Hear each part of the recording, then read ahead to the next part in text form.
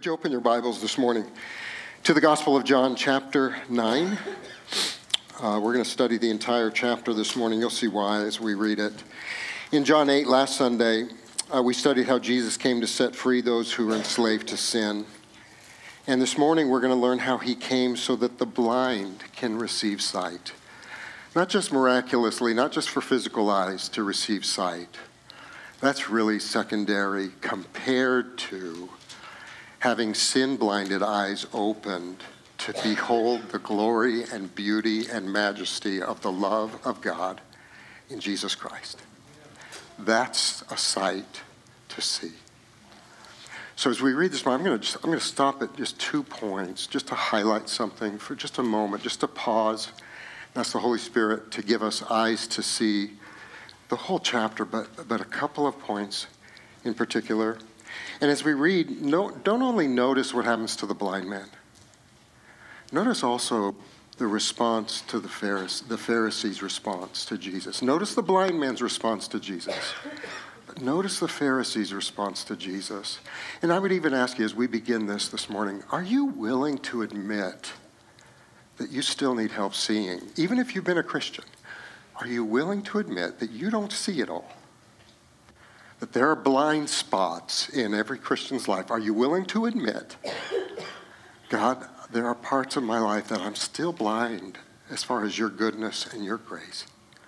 Open my eyes today. And if you're visiting us here and you're just exploring, wondering about Christianity, would you be willing to just humble yourselves to say, Lord, I may not see how valuable Jesus is compared to maybe somebody else in this room, but I'm willing to see if he is real. Let's read the glorious gospel of Jesus Christ as given by John in John chapter 9. As Jesus passed by, he saw a man blind from birth. And his disciples asked him, Rabbi, who sinned, this man or his parents, that he was born blind?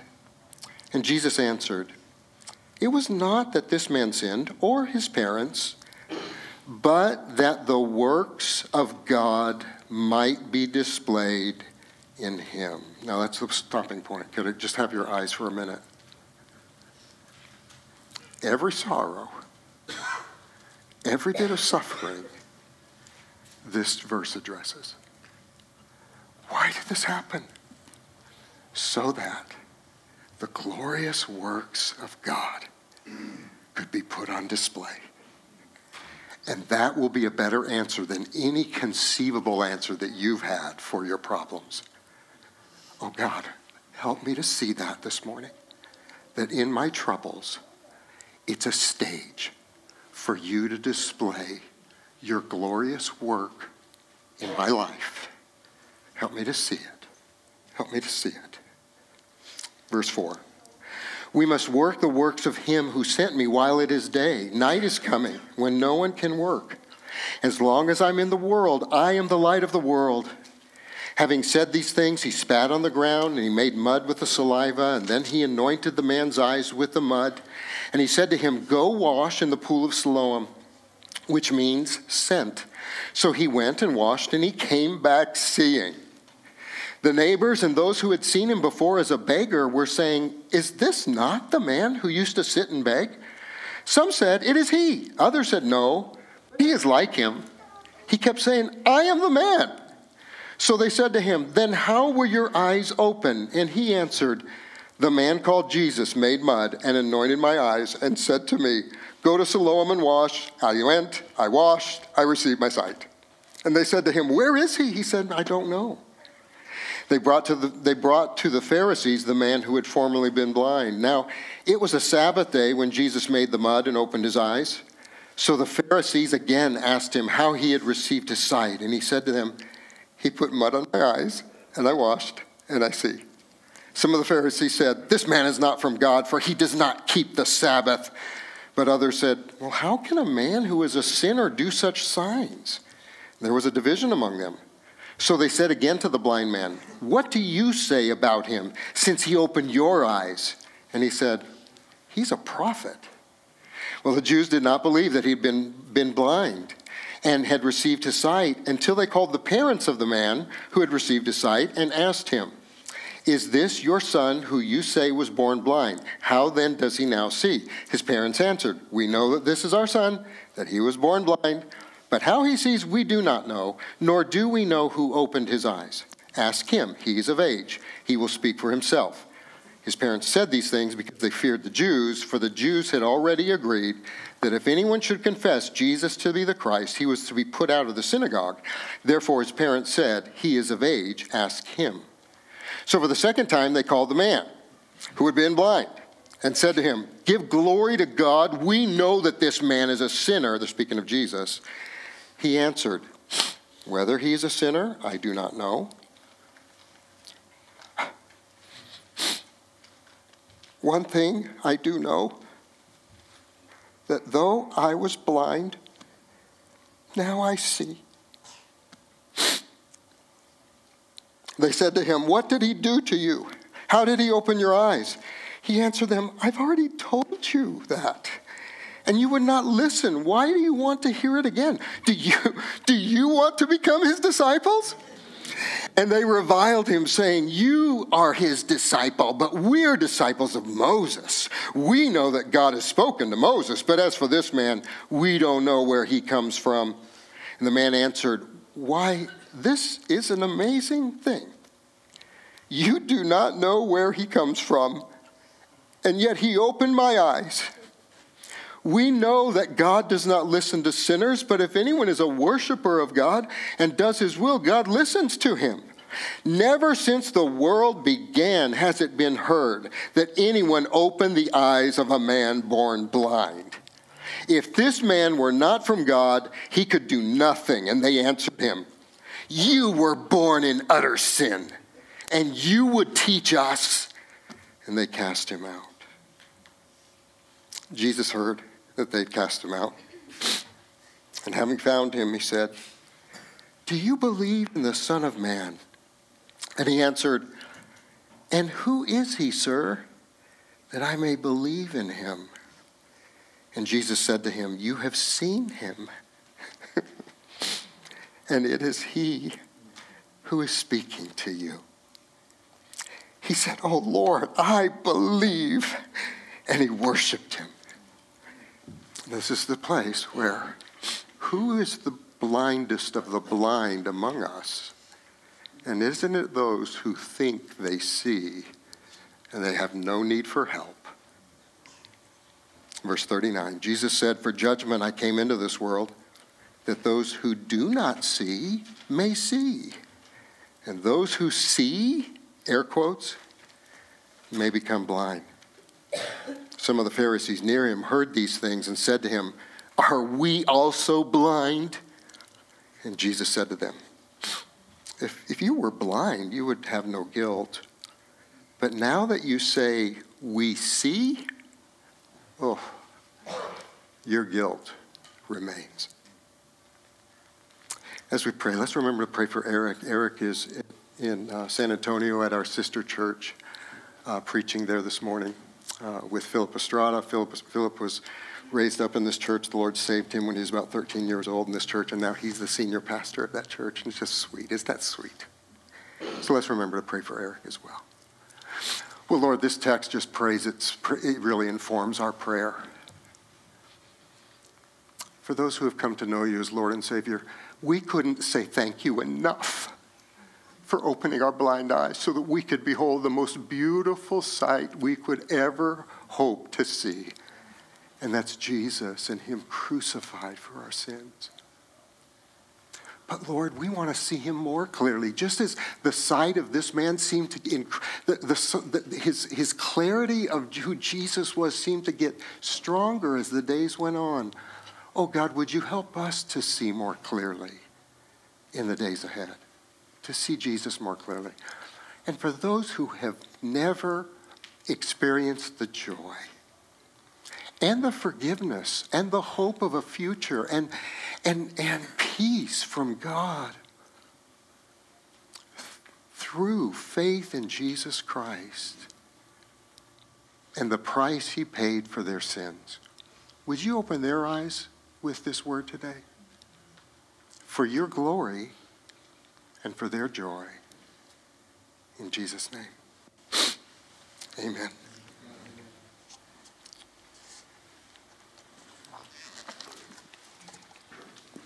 Well, I've told you many times before how thankful I am for my wife, Jan.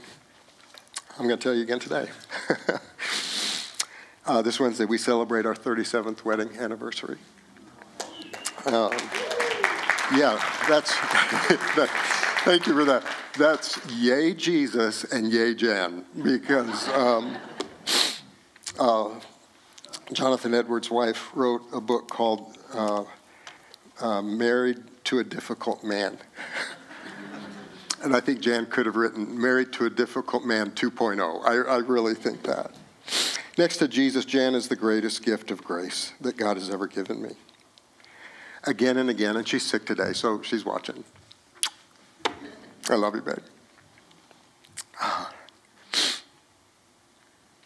Her steadfast faith and her abundant joy in the Lord encourage my heart and inspire me. They inspire me to keep seeking first the kingdom of God. Isn't that what a husband and wife really God intended the marriage to be? That we would be not requiring things of each other, inspiring each other to seek first the kingdom of God. There's another reason why I'm so thankful to Jan. God used her. A few of you know this. God used her to diagnose a horrible condition that I suffer from. Let me describe the symptoms. I go to the refrigerator to get an apple. I open the door, and I stand there for about 15 minutes looking into the refrigerator to find the apple. And I cannot find the apple. 15 minutes I'm staring into that refrigerator. And now the refrigerator alarm, right? It starts ringing and ringing, and finally it brings me to a place of realizing I need help. So I call Jan, and she comes and she looks into the refrigerator, and probably less than 15 seconds, she finds the apple.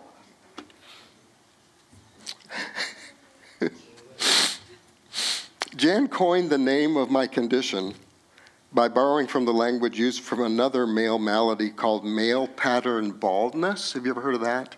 Male pattern baldness. She says the reason I can't find things is because I have male pattern blindness. And come to find out, okay, so the wives in the room, come to find out I'm not the only man who suffers from it. Can I get an amen? Amen. That was a little weak amen, but it was, pretty, that's okay. Your husband's sitting next to you, so I know you're not wanting to embarrass him. But I told her, well, honey, this is another reason why God said that he who has found a wife has found a good thing. Because he finds favor in God's sight. And one of the favors I'm getting from God is that you keep me from starving to death. I mean, you find food in the refrigerator so that I won't starve to death. And well, as you saw in today's text, the point in all that is I'm blind still in so many ways in my life. And I need help seeing. Do you? Do you? As you saw in today's text, we're dealing with blindness, but not the physical, not just the physical kind. In fact, that's really not the main point of the text. There's lots of points that we believe in God's power to heal, and we're going to talk about that in this sermon, but that's not the main point of the text. It's talking about a spiritual blindness. One other point, do you notice that this man has no name? There's a whole chapter devoted to this man, and there's no name given to this man. There's another blind man that was healed named Bartimaeus. Remember blind Bartimaeus? And he was given a name, but why not this? Why no name? And I read several things. I thought, this is so good. This man has no name because this man is every man, not every male. So it's not male pattern blindness, that's what I'm talking about here. This man is every human being. That's what is so profound about this chapter. There's a blindness of a spiritual kind. So I'm going to use some of those phrasings that Jan taught me. I'm going to call this Adam pattern blindness. Adam pattern blindness, because we're all born with this blindness. We're born dead in sin. We're born filled with pride, and we're blinded by that sinful pride to deny our need for Christ as Lord and Savior. The chapter will start out with Jesus healing a blindness that is of a physical kind. But remember, so important, guys, how we study God's Word. The Gospel of John has purpose and intent in how God uniquely gave this Word to John. And the aspect of telling the story of Jesus' sinless life, substitutionary death, victorious resurrection, and how John brings out angles of that story that are precious and we need. And so you remember there are 7 signs in the book of John. And they tend to be miraculous signs. One of them is Jesus walking on water, the fish and the loaves, and just on and on, the healing of the paralytic. There are sign after sign after sign. But again, think about a sign. A sign doesn't exist for you to just become worshipers of the sign. Wouldn't that be just so goofy matoofy if we were driving to Dallas and we're starting with 300 miles away and we finally get to 150 miles away and we're so relieved that it's only 150 miles away that we stop right there and just worship the 150 miles to go sign. A sign points to where we're going. It's pointing us to a destination. So this sign of a miracle is pointing to something better than the miracle. So I hope you can hear that and see that today. This is the 6th of the 7 signs in the Gospel of John. So it's not just about a miracle, but for what God is teaching us about Christ and what God is teaching us about our hearts through the miracle. That's what's happening here. He's teaching us something about Jesus that would help us to believe in him as Lord and Savior, which is the greatest miracle of all miracles. So just as this blind man would have never found Jesus unless Jesus found him first, we who are blinded by our sin would never find Jesus unless he found us first and opened our eyes first to see our sinfulness and to see the greatness of his love in paying the penalty for our sins through his death on the cross. So that for the rest of time, that the beauty that we see in Jesus would just get more beautiful and more beautiful and more beautiful. For those of you who have been a believer for a while, is that your testimony? Jesus is more beautiful to me now than he was 5 years ago. And if not, why not? Could it be, not that maybe not, I'm not saying you've lost salvation or anything like that. We don't believe you could lose salvation. We believe somebody could have a mental acknowledgement of Jesus as Lord and Savior and yet never truly be saved. But could it be that you've been allowing some blind spots to so dominate your life, you don't even realize that it's numbing your heart and it's restricting your vision to the beauty of Jesus. And isn't it great to know Jesus paid the price for that too? And isn't it great to know that Jesus would love to open your eyes a little wider today to see him even more beautifully than you ever have? So the main point this morning is Jesus does the most wonderful of his works when he opens our sin-blinded eyes to see him as Savior and Lord. So point number 1, our problem, we're blinded by sin from birth.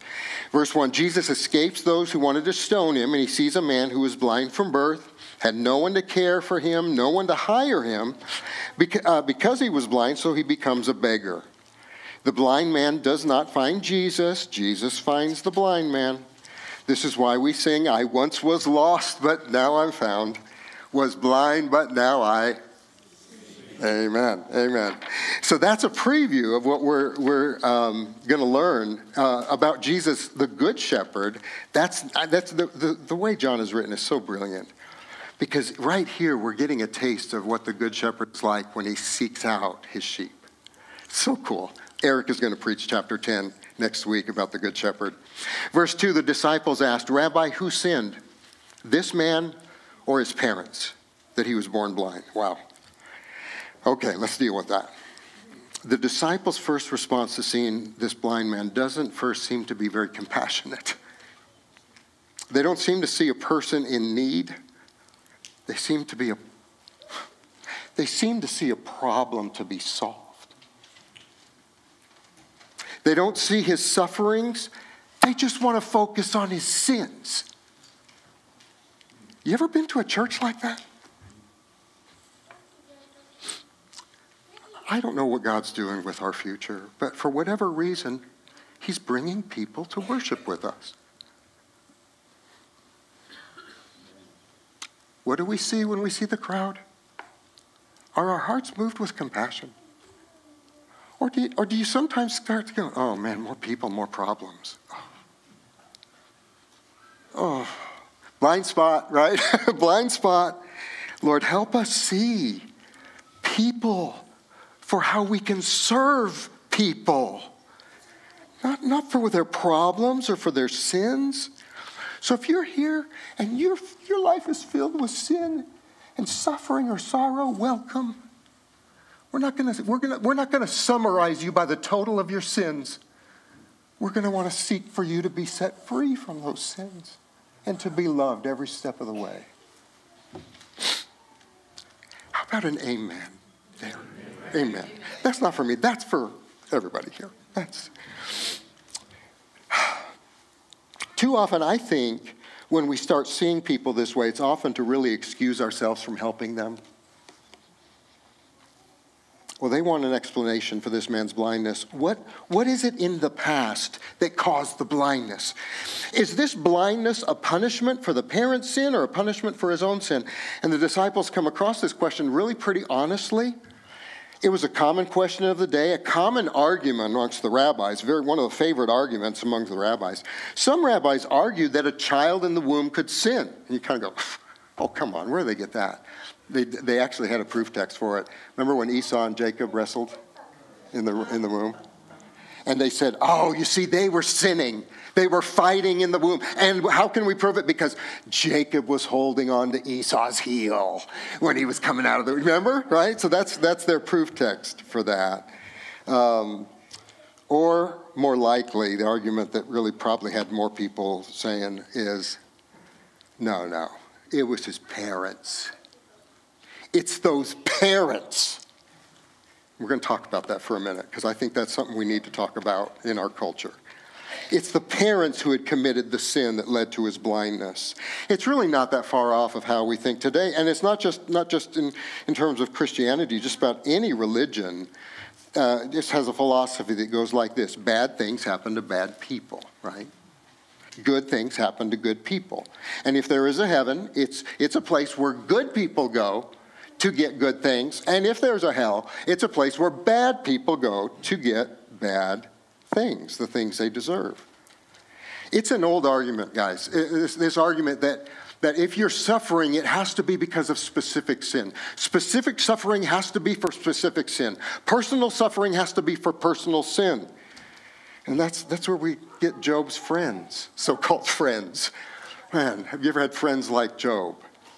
Listen to what Job's so-called friend Eliphaz, this is in your notes, he says to Job, remember, who was that innocent was ever punished? Who was ever innocent that was punished?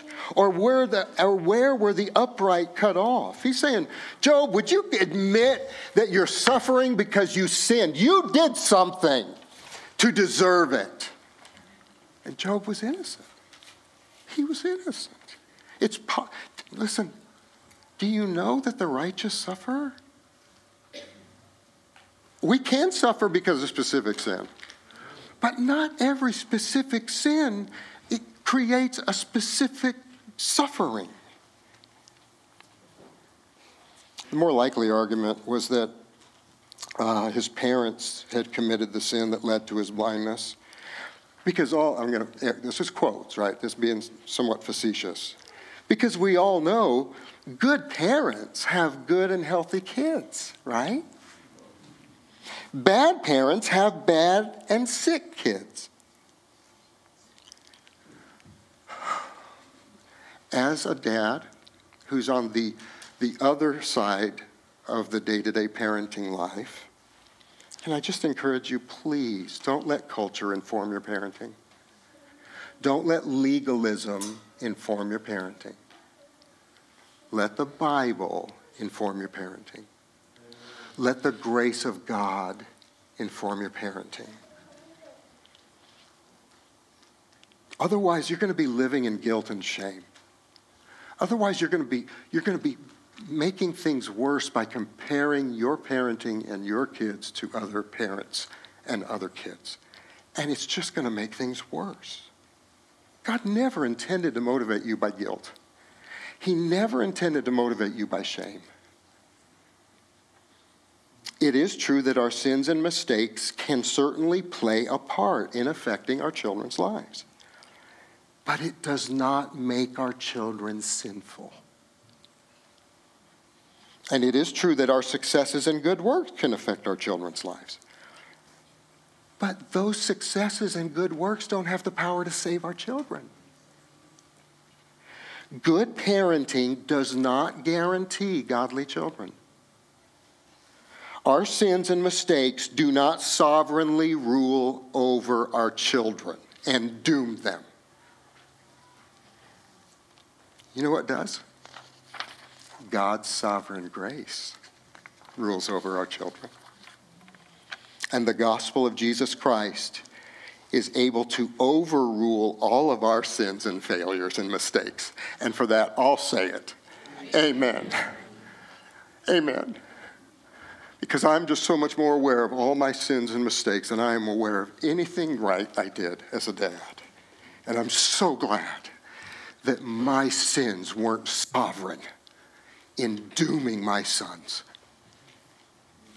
God wants to use the lives of believing parents to illustrate God's love, for sure. God's correction, to illustrate God's correction, to illustrate God's consequences of sins, for sins, to illustrate God's readiness to forgive, to illustrate Christ laying down his life for sinners, to illustrate God's desire to save and satisfy our children's hearts in Jesus. But our good parenting doesn't save them. The great gospel of Christ saves them. That's what we live to do. That's what we exist for. To share with them again and again that old story. How a Savior came from glory. How he gave his life on Calvary to save a wretch like me. That's good parenting.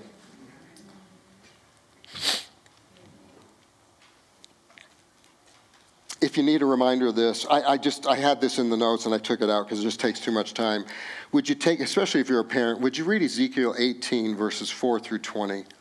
It starts out by saying, the soul that sins shall die. And it's really saying that a person's sin is on their own heads. No one makes them a sinner. We all inherited sinfulness. We all were born blind at birth, blinded by our sin, self-sufficient, self-seeking, self-centered. And all of that selfness blinded us. And it's really a self-imposed blindness. It's essentially we close our eyes to the light because we are the only light we need. We are the captain of our ship. That's how blinded we are in all of those things. And it tells the story how a godly dad can have an ungodly son. And it doesn't blame the dad. The son's ungodliness does not say, oh, what a horrible dad that dad was. And then it says that an ungodly dad can have a godly son. I think it's important to read if you're a parent. Not only can we carry a lot of guilt and shame and loneliness and discouragement about this as parents, but I think we can get pretty self-righteous about how other parents seem to be doing raising their kids. That's the last place. The church is the last place that should be. A couple of thoughts to keep in mind. Good parents and good kids are never as good as they look.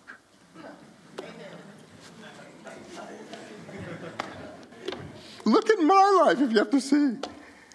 And bad parents and bad kids are never as bad as they look. Here's the golden rule of parenting. I'm making this golden rule up, okay? Encourage other parents, and if they're open to it, help them with their children as you would want to be encouraged and helped with your own children. I think that's a golden rule. Scripture, so let's back to the text. So is it the parent who's sin? No, Jesus is saying it's sin in the womb. It's not the sin of parents. Scripture does record instances in which specific sins resulted in specific suffering. How about Adam and Eve? Okay, that's pretty specific. Miriam got leprosy because, remember, she was critical of God and Moses' leadership. Korah's rebellion, and here's one for the kids. Korah, listen, don't be disobedient because the earth opened up and swallowed him. We need to tell those stories too, right? 1 Corinthians, New Testament example of people being sick and dying because they took part in the Lord's Supper in an unworthy way. But on most occasions, specific sin is not related to specific suffering. And if you want the best example of how someone can suffer without being sinful, who is it? It's Jesus. He suffered not for any sins of his own. He suffered because of mine. He suffered because of mine so that I could become his child. Have you ever had somebody say, the reason you're going through what you're going through is because you must have sinned? An example that sometimes can still haunt me about that. I've got acid reflux. It was so prevalent in my life for years. I just thought everybody had it, what I had, and you just took Tums. It developed something called Barrett's esophagus, which is a precancerous condition. Doesn't say it will be cancerous, just says it could grow into that. And I had someone come to tell me that my reflux and my Barrett's esophagus was God's judgment on my life. Because I'm a false teacher, is what they said. I asked what they thought was a false teaching, and they said, you teach the doctrines of grace. Especially you teach that the total depravity of man, pervasive depravity, you teach that it necessitates that if there would ever be any hope of salvation, it would have to come from God's unconditional grace as the provider of it. And that is true. I believe that. And they said, if I die of esophageal cancer, it will be proof to others that I was a false teacher. Now, you're sitting there, you don't have Barrett's esophagus. You don't have reflux that makes you hoarse.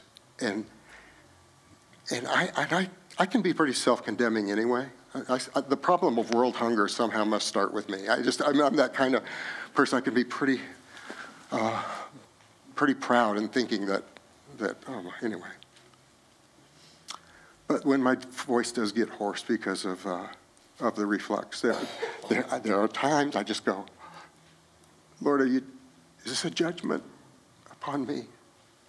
I did that when I was parenting. God, is what my kid's suffering with, is that a judgment of my parenting? Please don't hold my kids responsible for my parenting.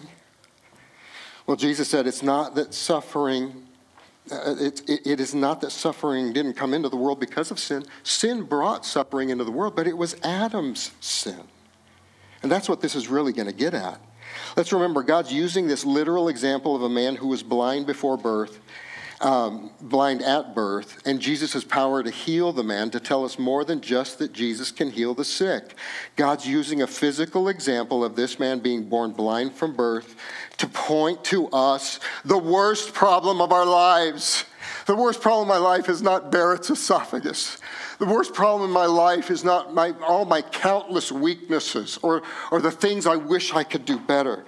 The worst problem in my life is that I was blinded by my sin. I had no ears to hear his voice. I didn't know of his love within. I had no taste of heaven's joys. But then his Spirit gave me life, opened up his word to me, and the gospel of his Son gave me life eternally. I don't know if that's the way the song ended, but it rhymed. So I just put that in there. That's my worst problem. That's your worst problem. In other words, we are, in our blindness, spiritual blindness, it's not a morally innocent blindness. We inherit a sin nature from Adam that puts us in opposition to God from the beginning. Romans 1 says it. We all know God exists, and we're accountable to him for that. So if you're an unbeliever today, you are accountable, not first and foremost, your rejection of Jesus. You're going to hear the gospel today. You're going to be accountable for rejecting Jesus. But even before you came in here today, you were accountable that there is a holy and righteous God, and you have to give an account to him. And you're going to be judged by your response to that. And Romans 1 says, we suppress that truth. We know he exists, and we suppress the truth in unrighteousness, and we become futile in our thinking, and our foolish hearts were darkened, and here comes the blindness of sin. Though we had eyes that could physically see, those eyes see everything through a self-seeking and self-centered and self-satisfying and self-glorifying lens, and we turn away from God because we love the darkness. We want the darkness. We love the thought that somehow disobedience to God is our freedom. Our blindness to God is a sin-induced blindness. It's not an innocent blindness. This is a guilty blindness. And in verse 3, Jesus tells us that not only is the blindness for sin our greatest problem, but it also tells us that Jesus has come to do the wonderful works of God, to be the greatest cure for our greatest disease. That's what's happening here. To rescue us from our worst enemy. A great Savior to save us from our great sin. I can't remember which Puritan said it, but as he got older, he was nearing death, and he said, my memory is fading, but one thing I remember, I'm a great sinner, but I have a great Savior. Our hope is that Jesus' greatest work is to save us from our greatest problem. Jesus answered, and he said, it was not that this man sinned or his parents, but that the works of God might be displayed in him. Listen, so many people ask, why did God create man if he knew he was going to sin and that the punishment for that sin would be eternal death? And I'm just going back way further than this illustration to begin with, because I think this will help us better understand the text. The answer is in this verse. There is an answer to that. Why did God create man if he knew man was going to sin? Well, here's the answer. God knew this and had a purpose and a plan for it to be the most wonderful way he could demonstrate both his perfect justice and his perfect mercy. There is no more profound way that God could demonstrate his love for us than that while we were yet sinners, Christ died for the ungodly. God gave his only begotten Son to die the death we deserved, to be punished as though he were guilty of every sinful thought and every evil deed. What Satan intended for evil in the garden, getting Adam and Eve to eat from the forbidden tree, God intended for good when his Son died on the cursed tree. That's love. Why did God allow that? So that God could put his Son on the cross to display. You wonder if he loves you? Oh my goodness, wonder no more. Justice and mercy meet at the cross. All of the wrath of God fully exhausted and satisfied in the punishment of Jesus. All of the mercy and forgiveness of God flowing out like rivers of living water to us. Oh, Jesus. Thank you, Jesus. That's why, Stephen, all I have is Christ. Amen for that. This is the ultimate example of the fulfillment of what Joseph said to his brothers in Genesis. As for you, you meant evil against me. God is not reacting. God didn't see somebody do something bad and God going, oh, I didn't see that coming. Okay, here's what I'll do. God's not a chess player. God's not just reacting to our human depravity and foolishness and Satan's ploys. God is planning from before the foundations of the world to bring him glory and to bring his people joy, all with Christ as the blazing center. That's God's plan. And what Jesus is saying, that's what he's saying about this blind man. God's purpose in this man being born blind from birth was to display the works of God through him. God would allow, I don't know if I could believe somebody. God would allow someone to be born blind and to be blind and to suffer as a beggar and be mocked and scorned. Yes, if the purpose was for the greatness of the glory of God to be displayed in him and through him. Let's explain that. God's purposes for these things in your life have the final word. Not what you did, not what someone else did. What God did has the final word. There's no suffering, precious ones, outside God's redemptive purposes for it. Let me say it again. There is no suffering outside God's redemptive purposes for it. Suffering can only have ultimate meaning, though, in relation to a God who is completely sovereign and completely good and completely just. And that's what Jesus is saying, that the purpose of this blindness is to put the work of God on display. The purpose of any sorrow, the purpose of any suffering is to put the work of God on display through the work of Jesus. But here, this is where it really got me, and I hope this will encourage your heart. And for this truth to increasingly bring you comfort and peace and strength to follow God through your suffering and sorrow. These are those times where I want to say, how many of you are going through a really bad time right now? Or how many of you will tomorrow? I mean, it's going to get all of us. Most of the days of our lives, there are going to be so many different things we have to walk through. The key to this, though, is for us to increasingly believe that God and the salvation and new life he offers us in Christ is our most treasured possession. And that's where I would just stop to say, is that you? Are you adding sorrow to your sorrow? Because he's really not your most treasured possession. What you're discovering about this suffering is that you're your most treasured possession. Our ongoing problem, even after salvation, is thinking of ourselves and our rights and our comforts and our winning arguments or our being right or having the last word or being appreciated or thought highly of.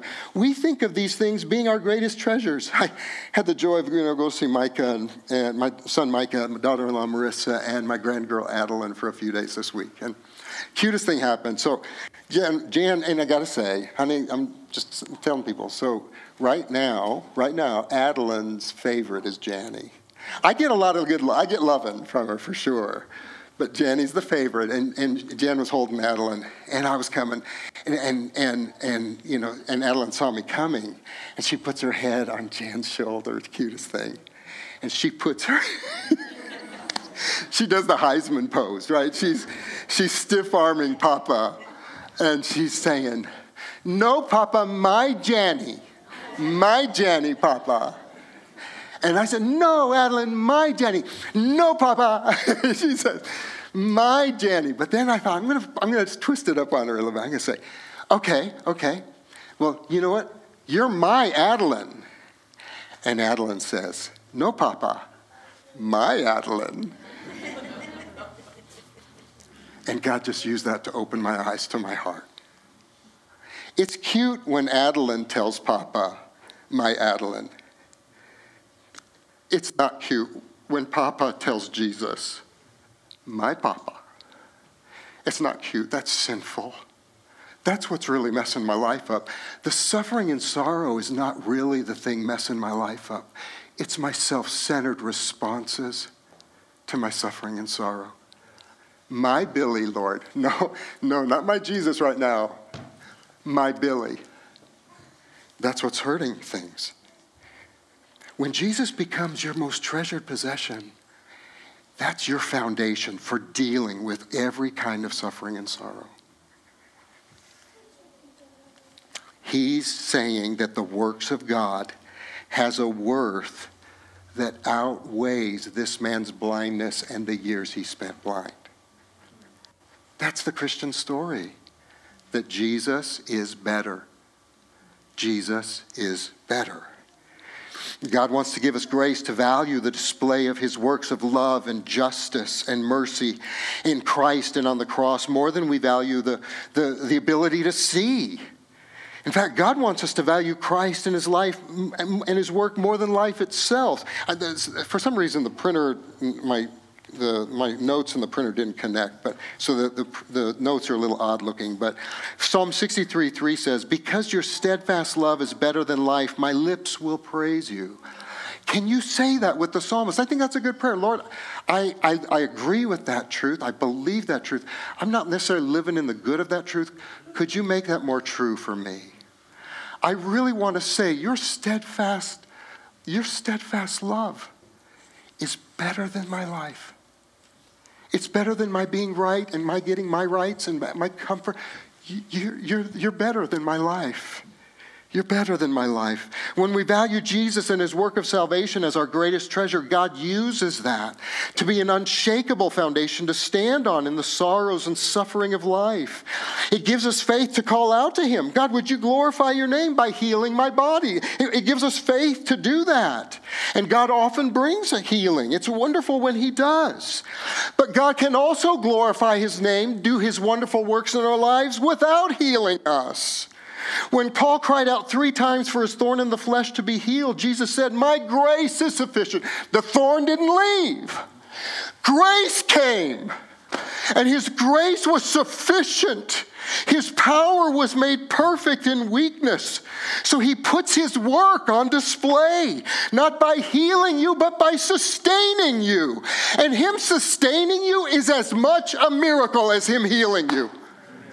I'll tell you what, the miracle of his sustaining me in my trials, I think is more miraculous, and I need it more because I tend to abuse the dramatic blessings of God. Oh, I'm healed, I feel better, and I trust less.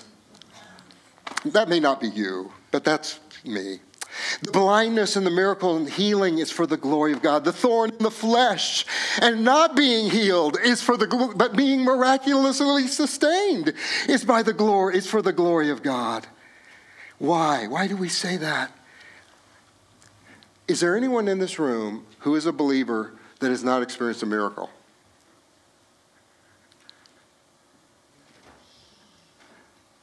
If you're a believer, there's no believer who hasn't experienced a miracle. What am I talking about? Salvation. You see how we tend to treasure other things even above that. I'm a child of God. My blind eyes see.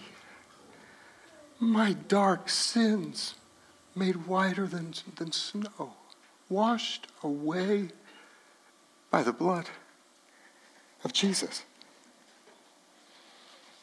We're loved by God, called as a saint, transformed from slaves to sin to sons and daughters, and living for eternity with him. I think one of the best examples of this is that God demonstrating his marvelous works in our sorrow and suffering. As Johnny Erickson taught, 50 years after she suffered the accident that left her a quadriplegic, she wrote a testimony in Gospel Coalition. She said this. Read this. Don't read it out loud, but read along with me in your notes. "The core of God's plan is to rescue me from sin and self." That's a great line just right there. "And to keep rescuing me. The Apostle Paul calls it the gospel by which you are being saved, if you hold fast to the word I preach to you. I'm in constant need of saving. My displaced hip and scoliosis are sheepdogs that constantly snap at my heels, driving me down the road to Calvary where again, such a line, where I die to the sins Jesus died for. Sure, I have a long way to go before I am who God destined me to be in glory, but thankfully my paralysis keeps pushing me to strive to reach for that heavenly prize. The process is difficult, but affliction isn't a killjoy. I don't think you could find a happier follower of Jesus than me. The more my paralysis helps me get disentangled from sin, the more joy bubbles up from within." Wow. So Jesus moves forward and he spits on the ground and he makes mud and he puts it on the blind man's eyes, and it's done on the Sabbath. Why? Because Jesus was positioning his life to once again have an encounter with the Pharisees, experience the false accusations that he broke the Sabbath laws, shine the light on the Pharisees. But why? You might be going, why the spitting in the mud and all of that? Well, that is supposed to, again, this is why having a biblical a theology of God's redemptive storyline from Genesis to Revelation is so important. How did God create man? He took dirt and he breathed into it. Something came out of his mouth. He breathed into him. He spoke. Well, that's how God created man. Then man falls. Here's the Son of God coming. And he's dealing with dirt. And he's showing us that he's come to bring a new creation and deliver us from the sin that was so besetting us. That's what's happening here. It's a great day to heal people on the Sabbath. It's a great day to heal people. It's supposed to be a day of rest. How many of us don't rest because of an illness? We don't rest because of an illness. And that'd be a great day to be healed, right? To find rest for the body and healing of the Sabbath. Well, all this is done. There's that he goes to the pool of Siloam. It means sent. So get this. So the sent one, Jesus, sends the blind man to the pool called Sent, where he would receive his sight, so that the blind man could be sent and reflect the light of Christ to the world. Where do I get that? It's the remainder of the chapter, and this is just a way fast flyover. Because that's our mission. If we've received sight, we're supposed to be reflectors of the light that we've received, to reflect the light of Christ so that the blind can see. So Jesus says, listen, as long as there's light, we've got to work while the light is shining, because there's going to be a day when darkness comes, it won't be any more time to work. He's speaking of his life before his crucifixion, but he's also speaking for our life as his disciples before his second coming. So as we conclude the sermon, notice how the spiritual sight of the blind man gets clearer and clearer, and how the hearts and blindness of the Pharisees gets worse and worse. They close their eyes tighter and tighter at it. So here we go. How are you doing shining the light to your friends? Because that's the first people he comes across. Here's verses 8 through 12. He shines the light to his neighbors and to the others who saw him begging. He was shining the light. Who did this? How did you become whole? From the very first moments of his salvation, he says, a man, and his name is Jesus. And that's a baby Christian evangelism, right? Baby Christian evangelism. But a baby Christian can be used evangelistically as much as a 70-year Christian. I was blind. A man named Jesus opened my eyes. How are you doing? Listen, how is this man's baby steps of Christianity? How are you doing? You've been a Christian how many years? Are you freely sharing Jesus the way he's sharing Jesus? You don't have to be a seminary graduate. Listen to this man. This man is so freely. Why?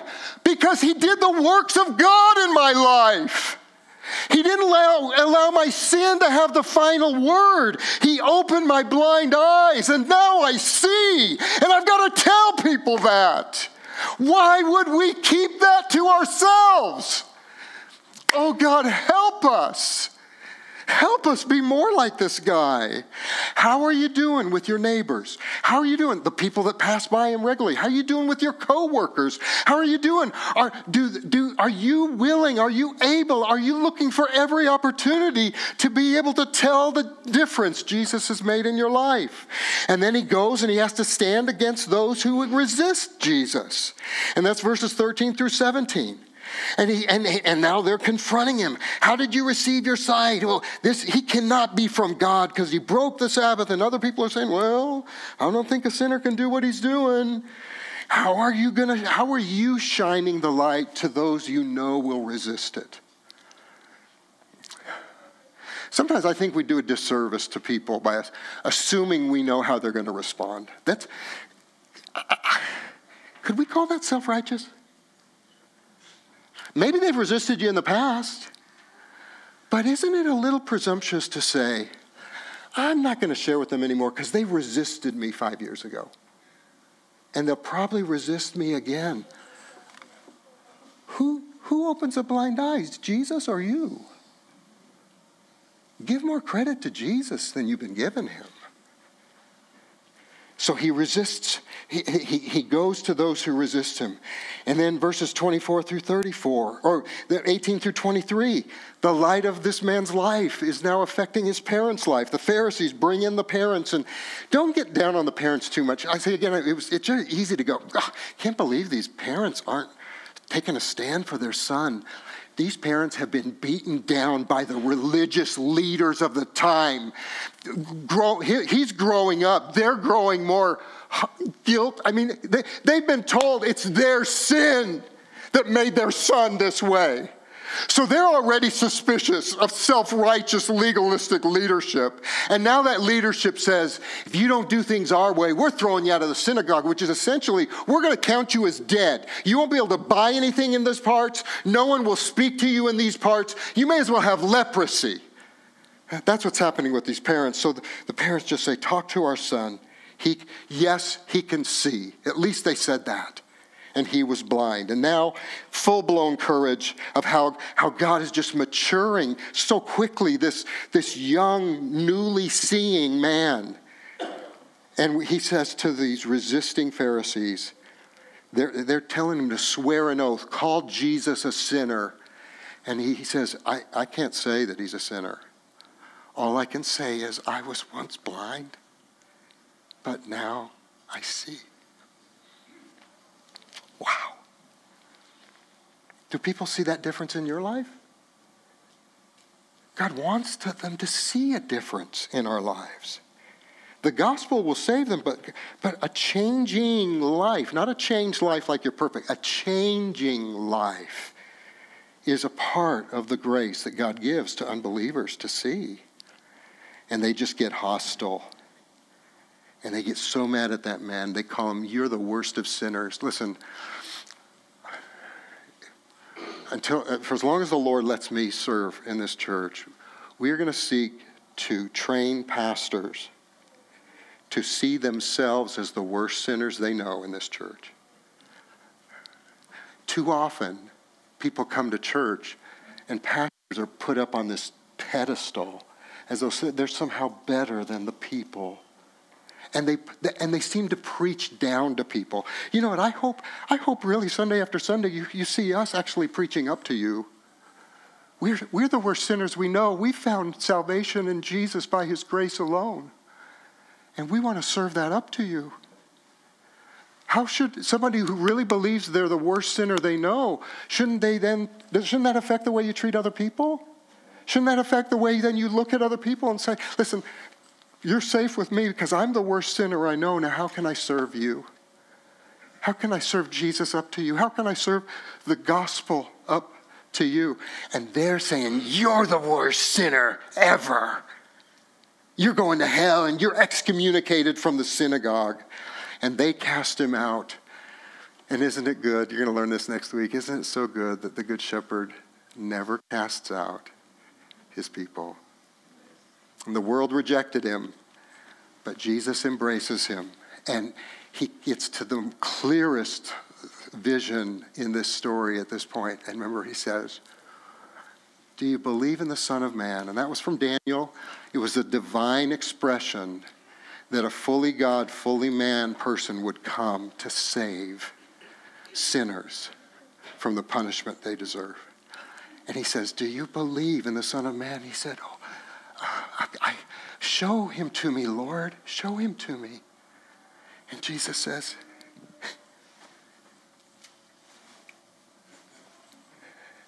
you're looking at him. It's me. It's me.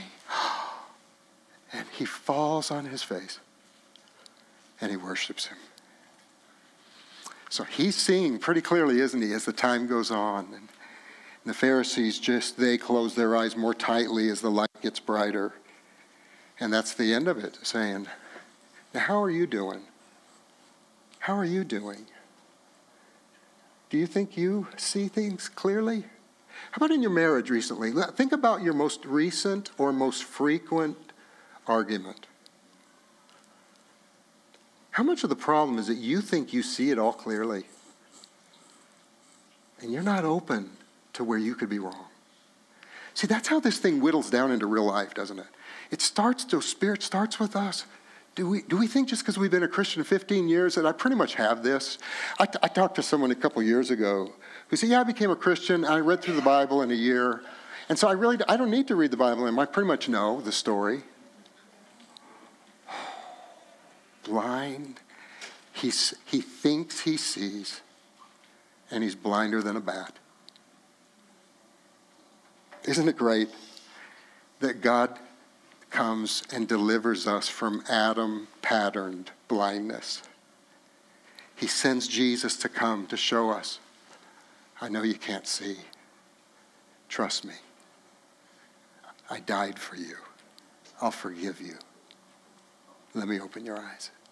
Let's stand. Would you stand? Stephen, I wish we could sing, but I'm making life hard on our children's ministry workers. Would you express your and you could totally say this. Listen, I'm sorry Billy preaches so long. I'm sorry that you had to spend more time with my kids. Make it harder on you. But I don't want to do that. They serve our church so well, and they give of themselves, and then there's just so much time that kids can do that. So, oh Lord, for those of us who know you as Lord and Savior, we want to say thank you, Jesus. It wasn't for any works of righteousness that we didn't discover we were blind and looked for the best eye doctor. You came and opened our eyes. We didn't deserve that. And you graciously opened our eyes to behold the greatest vision of beauty any human heart, or one day human eye, could ever see. And that's the beauty and the glory of God in the face of Jesus Christ. God, I think all of us in here would say, we want to grow in esteeming Jesus as our greatest treasure. We want to see you that way, Lord. We want to see that the works of God are being put on display in our lives and through our lives in our suffering and sorrows. And we can believe that because you cured us from the worst suffering and sorrow when Christ died for our sins and opened our eyes to believe in him. So help us download that story into every situation everyone's facing. That we know that you're working the works of God in our hard times now because you did the biggest thing we needed you to do when you died on the cross. So help us download that into everything, every marriage, every parenting, every job situation, every mistake made, every sin committed. Oh God, that you're working and you're working and you're purposing and you're purposing and your plans will prevail.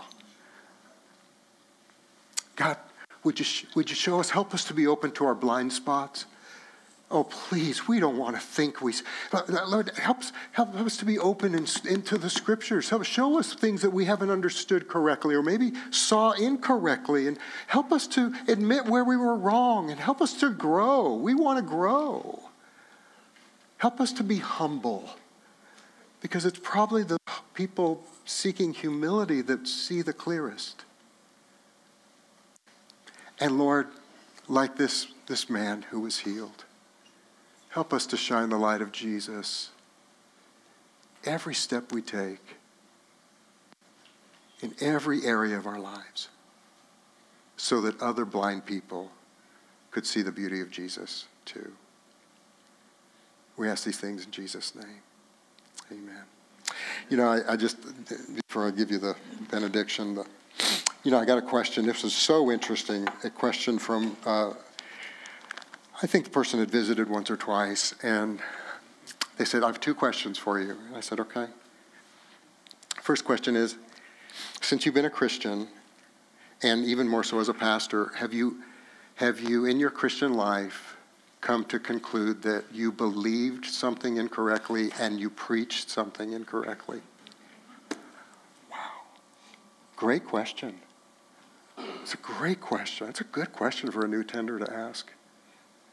And I said, yeah, and I gave them some examples. And they said, are you of a position in your heart now that if you in your studies that God shows you that you believed something or taught something incorrectly in the future, will you admit that? And I said, well, by God's grace, I will. I've done it in the past, and I hope I'll do it in the future.